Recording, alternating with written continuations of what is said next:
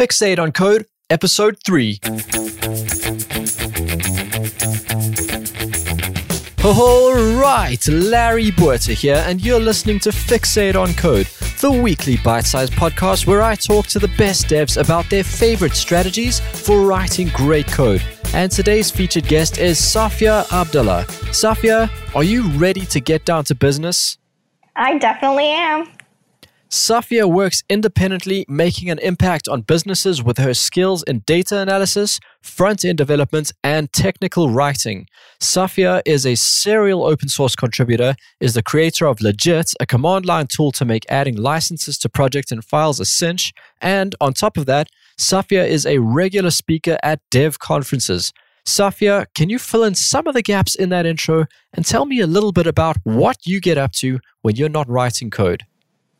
Sure. So in addition to writing Legit, I've written a couple of open source tools that are all aimed to make the development experience better. I've also written Goops, which is a command line tool that aims to make it easier to intelligently add git-ignore files to your projects.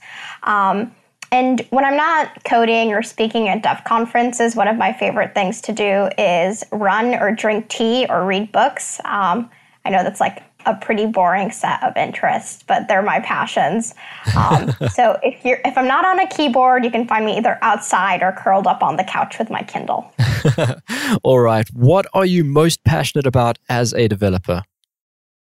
One of the things that I'm most passionate about as a developer is kind of the energy and the freshness of pursuing a new project or diving in and starting to learn about a new framework or a new language or a new tool. And just that experience of having no clue what you're doing and that awkwardness, I think as you get older and you exist on the planet for a longer period of time, it's harder to find those experiences that challenge you and make you feel uncomfortable without having to go out of your way. But being a developer gives you the chance to try something new and to feel uncomfortable on a regular basis as long as you've got a laptop or a computer and an internet connection. And I think that's what I'm most passionate about as a developer. It's new experiences. How long have you been working independently, doing projects where you've been the head of those projects? Oh, that's such an interesting question. And it's hard to answer. If we count open source and kind of maintaining open source projects as a leadership on a project, I'd say I've been in a leadership capacity on stuff for about a year now. So it's not that long for me. But I've definitely always been the kind of person who looks to take a management role and be a bit of a boss when it comes to any project I'm involved in. I like to make things and create things. So I think officially I've had titles associated with leadership on me for only about a year or so, but I've had that creator and leader mindset for much longer than that. How long would that be? Oh boy. I think probably 4 years at this point. Most of my leadership and organization work has been in the tech community, so not technical projects, but more organizing events and people. I've organized a couple of meetups. I've run my own workshop series on data science. I've started a local nonprofit here in Chicago where I live that works with high school girls in their freshman and sophomore years. To get them interested in technology. It was called Chick Tech Chicago, so I helped start that here with 2 other women. And I've just kind of always had that thing about me where if I see a problem, I want to make the simplest possible solution for it and either work to develop it or get it to a point where other people can take it over and continue to grow it. So yeah, I think that's a brief summary of my experiences in leadership. Okay, so that's quite a range of expertise you've got there, from starting nonprofits through to working in data analysis and front-end development and running open source projects on the side. Safia, can you take me to the worst experience you've ever had on a project? Yeah, sure. So without going into too much detail, I'll generalize just a bit of a trend I've experienced across multiple projects. And I think the one thing that consistently has made it hard for me to engage with a project or continue to be involved with it in a leadership or member capacity has always been the inability to communicate intentions and expectations between people. And I think this happens more so in software development and engineering, perhaps, than it does in other fields, because a lot of what we do is create something where there was nothing before. And whenever you create something new, you always have kind of an idea of what it's going to be used for and who you want it to target, and what you want it to do. And I think it's very easy to get into a point when we're either writing software or creating communities where our intentions or expectations don't line up. And when they don't line up, feelings flare up. The fact that there isn't any consistency across intentions makes it very hard to accomplish the necessary tasks that need to be done to make the project successful. And for me, what personally happens is I just get really disengaged with the project.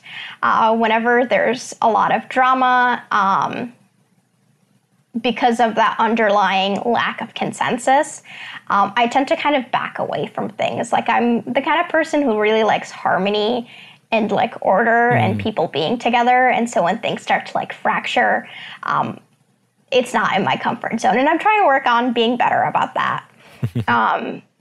And I think a big part of kind of dealing with those situations is being able to make sure that people's intentions and expectations are at least reasonably lined up throughout the duration of a project. Like, you're constantly checking in to make sure that everyone still has the same goal or similar goals, and that no one's like veered off far to the left or right and is no longer kind of interested in what the project was intended for. Have you found any specific strategies that have assisted you in creating a more cohesive environment for everyone on the team?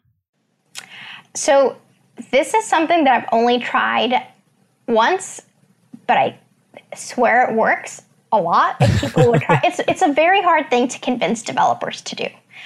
And when I tell you what it is, you're going to like realize why it's so hard to get developers to do it. And I think it's more people need to start introducing improv games and improv activities into their like technical and stand-up like meetings. And you tell that to like any team of developers, not to generalize or make kind of stereotypical assumptions about how developers are, but improv games, by their very nature, are designed to make people uncomfortable and introduce discontinuity between the way we engage. Like, improv is all about being able to deal with things not going the way that you expect them to go, and still kind of just trusting the people that you're communicating with and realizing that you can move forward and accomplish something. And I think if people do improv games regularly, they can get to a point where the skills they build during an improv session, that ability to trust the person you're doing the improv with, that ability to be comfortable with kind of silly disasters happening and just to laugh them off, can translate really well into like the real world. Which specific improv game have you found to be effective? Yeah, so one improv game that's kind of really simple to do is to start off and pick like a list of 3 words that are going to compromise a story.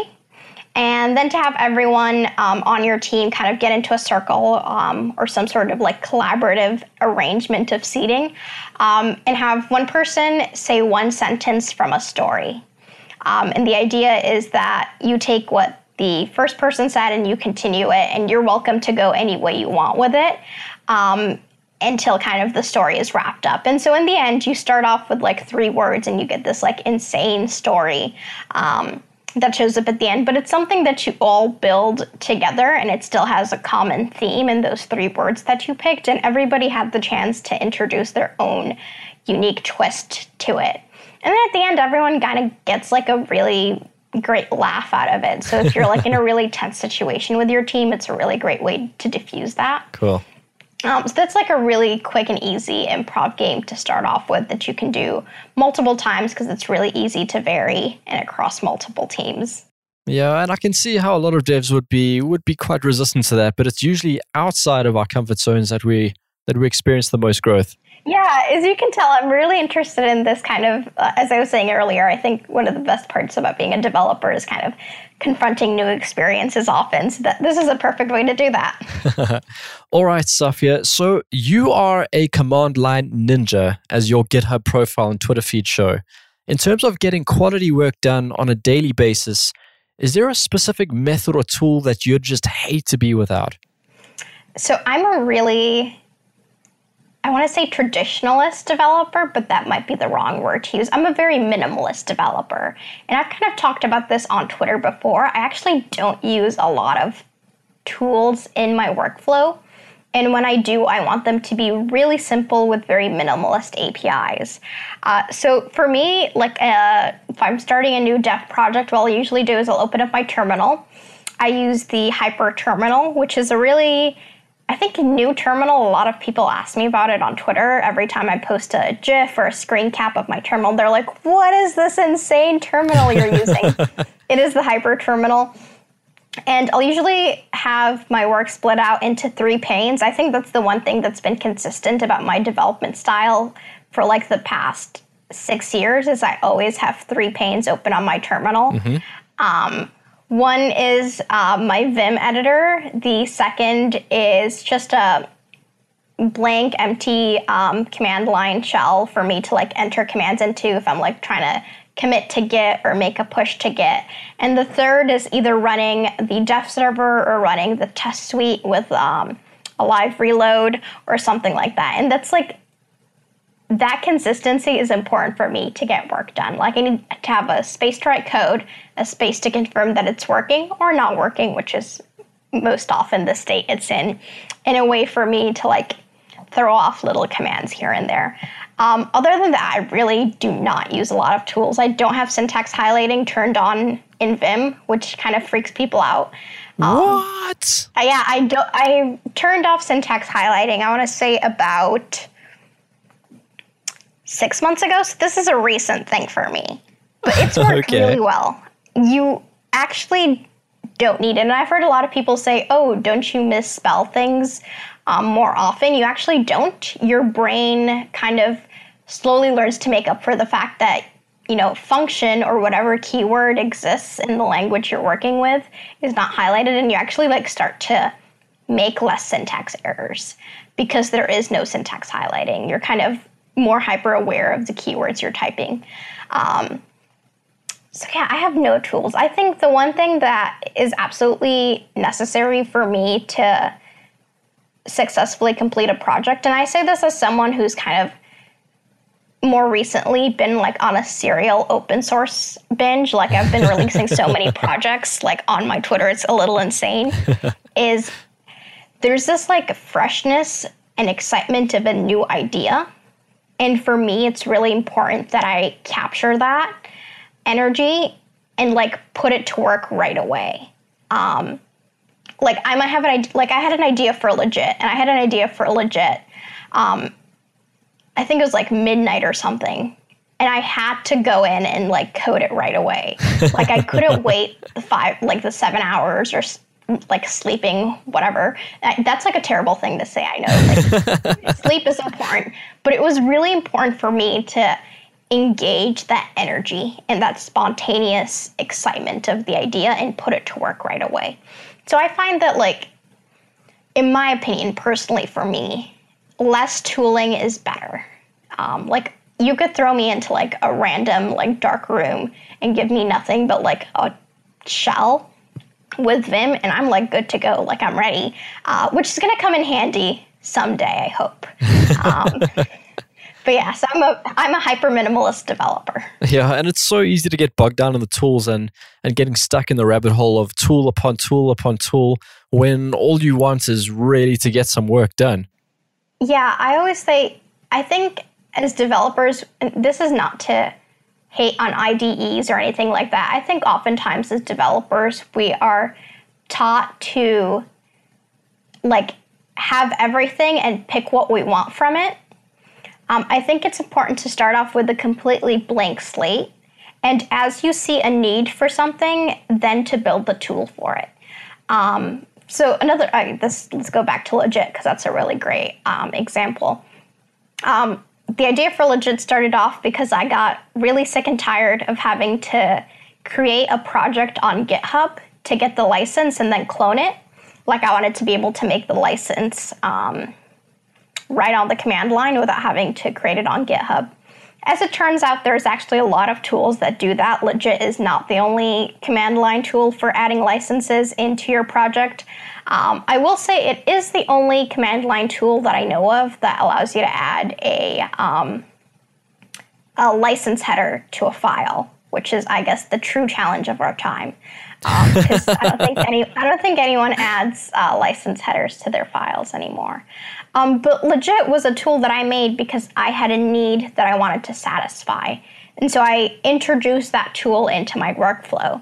The same thing with Goops and a couple of other tools. I started off with a blank slate and added to it instead of starting off with a full suite of tools in an IDE or a complete text editor and then picking the ones that I wanted from that. And I've written about this approach in one of my newsletters before, about kind of the minimalist approach to programming and development, where you start off with a little and build up to what you need, instead of the other way around. So you've obviously eliminated a ton of cruft from your daily workflow, but where in your daily work are you still meeting frustration? Where do you feel there's room for things to be done in a more effective way? Yes, so this is something that I continually struggle with, and I know there's a lot of solutions that exist, but I'm trying to find something that works best for me. So with that preface in mind, I'm really looking for a good way to manage snippets of code or solutions to pre-existing problems in my workflow. So I think most developers suffer from this, and if not, then this is my confession. I'm the kind of person who Google something on a Tuesday, and then I'll implement it in my code, and then I'll forget about it on Wednesday and have to look it up again.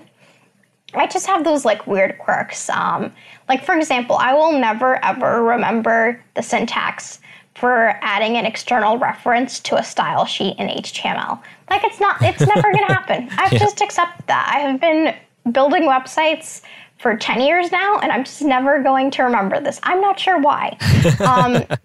But I'm looking for a way to manage snippets or manage solutions to things that I constantly look up in my development workflow. And I know there's a couple of solutions that exist for managing snippets and things like that, but I want something that exists with that coexists with my mostly terminal-focused and Vim-focused approach to development. That might already exist. I might just have to up my Google skills. But that's probably the one where I'm lacking. Have you heard of an application called Dash? Yes. I tried it and it didn't totally jive for me. I felt like it did more than I wanted it to do. Okay.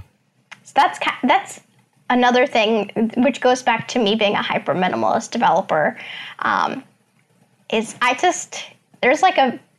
I have very limited expectations for all of my software. I'm very much so on the side of do one thing and do it really well. And that's been my philosophy to the tools I've built so far and to the tools that I like to use. So that's, I think, something that I look for as a priority in a lot of the tools. And Dash, I know it's great, but it just didn't do it for me. And I know sometimes things don't feel good for some people like they do other people. I know there's tons of fans of Trello out there, and for me, it's really just never stuck.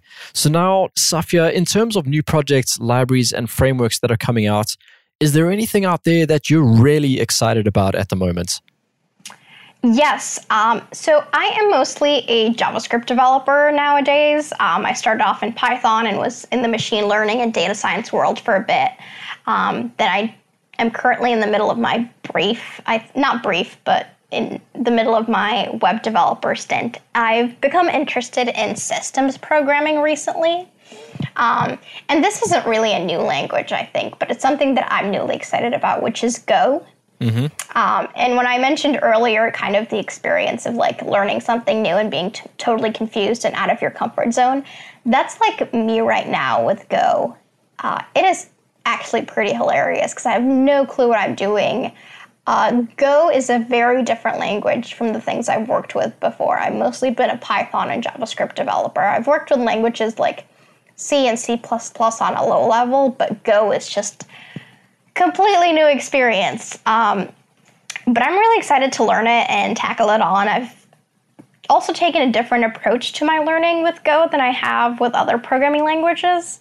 One thing that I've kind of committed to is learning by doing, and doing so very proactively. So every time I'm trying to learn a new topic in Go, I will find an idea for an open source package or library that I want to create that I'll publish along with that learning process. So right now I'm in the middle of learning about Go's array data structure, which is known as a slice. And as I'm learning about slices, I'm working on writing a simple library where you can manipulate slices, say determine the union between two slices or the difference, or get the index of an element in a slice. And I've been doing all of that in an open source capacity. And that's kind of been an interesting approach to learning for me because it's all out there. And it's very like insanely messy code because I'm learning. But it's just good to like have it out there and kind of show people the excitement I have about learning Go and how interesting this new language is for me. And I suppose by putting yourself out there, there's a little bit extra incentive to get a good grasp of what's going on. Yeah. How did you decide to begin with Go, and how do you make time to learn new things? Yeah, that's a great question. So I originally intended to learn a systems-focused programming language. It was just kind of a personal goal that I had. I felt that it was kind of a good and necessary skill to have alongside my existing programming language experience. Python kind of covered the scripting end and the back-end end of things. With JavaScript, I had solid web-focused skills, and I just felt that I needed a systems language to really like complete the trifecta. And I'd started off with Rust because I had heard a lot of really great things about it, and a lot of people I follow on Twitter and look up to were Rust developers, and I was like, okay, this looks like it'd be interesting to figure out. And I just got to a point where like it did not work for me. Like just my mind wouldn't jive with Rust that well. And I tried not to beat myself up for it. I was like, let me see if there's another language I can pursue that will still kind of cover that systems focus, but might be easier for me to pick up syntax-wise and kind of language philosophy-wise. And I just found Go was the more appealing language for me.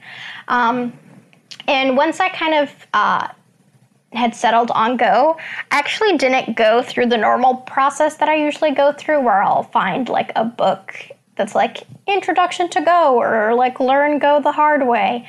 I like went straight for starting to write those open source libraries that I was talking about and starting to learn about the different concepts within Go as opposed to the syntax.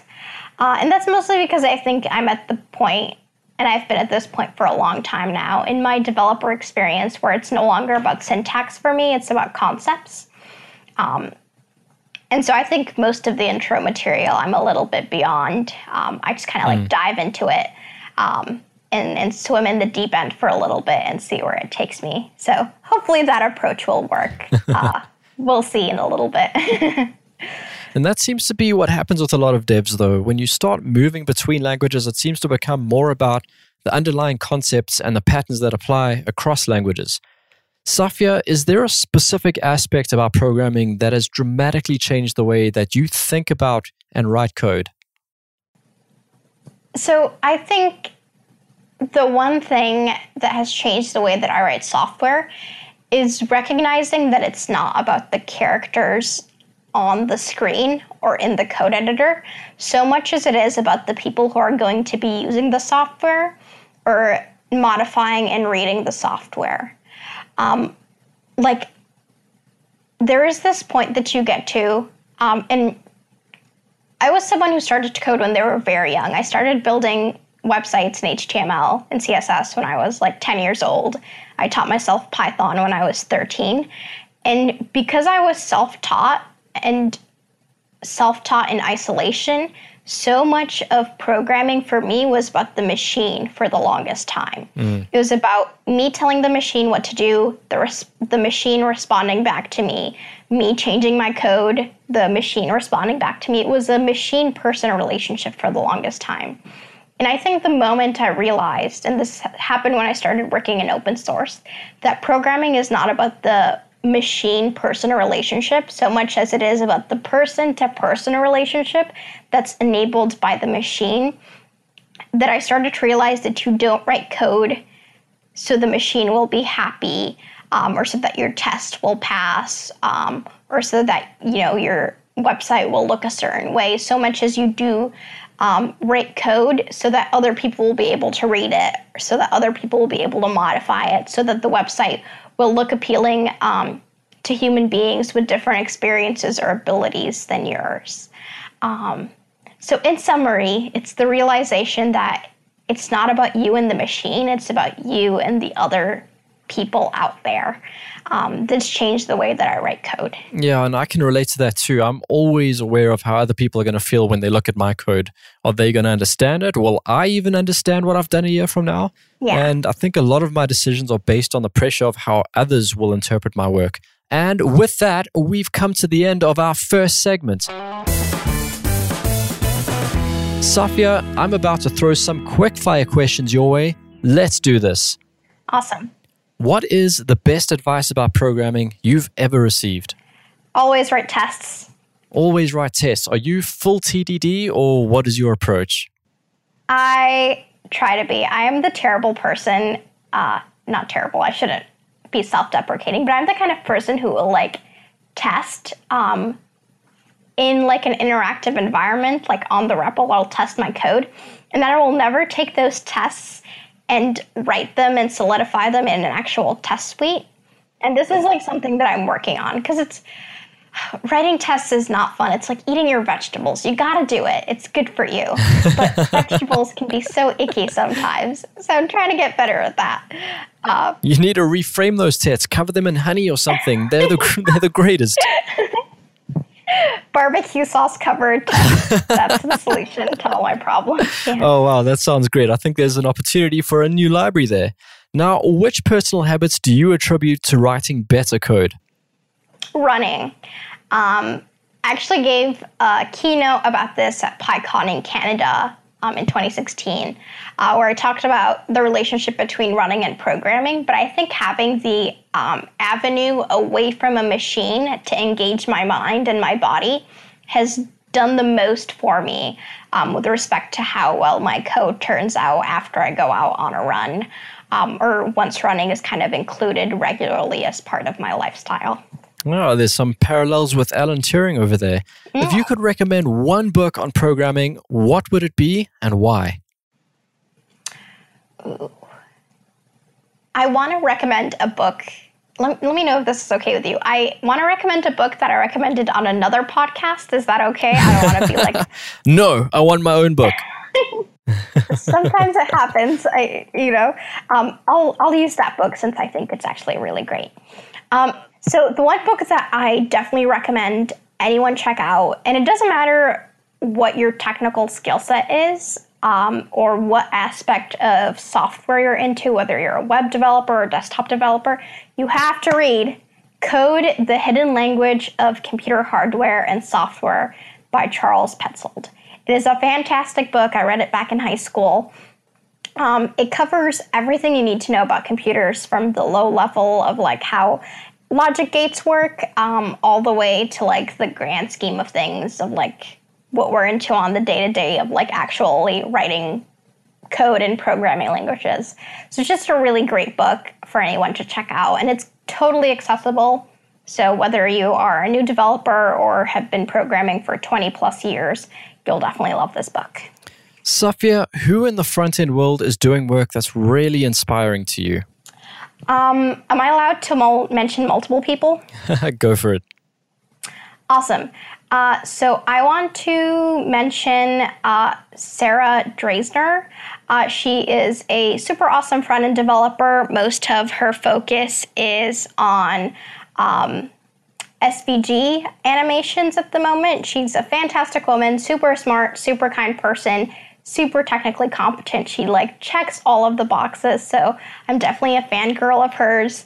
I'm also going to thank, I think this would count as multiple people, but I will put it in as a group of people. I've been mostly working with React on the front end nowadays, and I want to thank everyone who maintains or contributes to the React project. They all do such an awesome job of maintaining the project and holding off or standing their ground against a lot of really like kind of mean criticism that they might get about the project, and they're always looking to improve it. And I also want to give one last shout out to Kent C. Dodds, who kind of works in the JavaScript ecosystem. He's like the nicest person on Twitter. He's like the good guy, Greg, like the actual good guy of the JavaScript world. Such a sweet person, one of those characters that really brightens the atmosphere and kind of makes you feel like warm and fuzzy about being a web developer. His Twitter is awesome to follow, so I strongly recommend you follow him if you're interested in JavaScript in any way. And kind of those are my three groups of people. So Safia, let's reverse things a little bit over here. Imagine you wake up and you have no recollection of ever having written code. With the tools, books, and courses available today, how would you go about learning to program from scratch? Ooh, that is an interesting question. So I think one of the most important things for me when it comes to learning to develop is having like an end goal.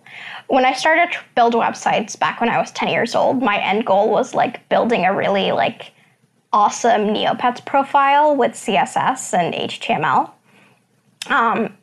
So I think the first thing I would do is make sure that I had an actual goal that I wanted to accomplish by learning to program. Like learning to program in and of itself, I don't think is a good goal, but say learning to program so I can build this app or this website, or so I can make my life easier in this way is a good goal. And once I have that established, I am quite a fan of things like Code School, and Codecademy, like those web-based tools with interactive REPLs and kind of tutorials that you can follow through. They're the ones that work best for me. I'm also quite a fan of Khan Academy as someone who is more of a visual/video-based learner. So those are like the two things I would do if I were to go about learning to program all over again, even though I've been doing it for a long time now, is figure out something that I wanted to do and then hit up Codecademy or Khan Academy or Code School. And Safia, let's wrap up today with your top tip on how to work smart, the best way we can connect with you, and then we'll say goodbye.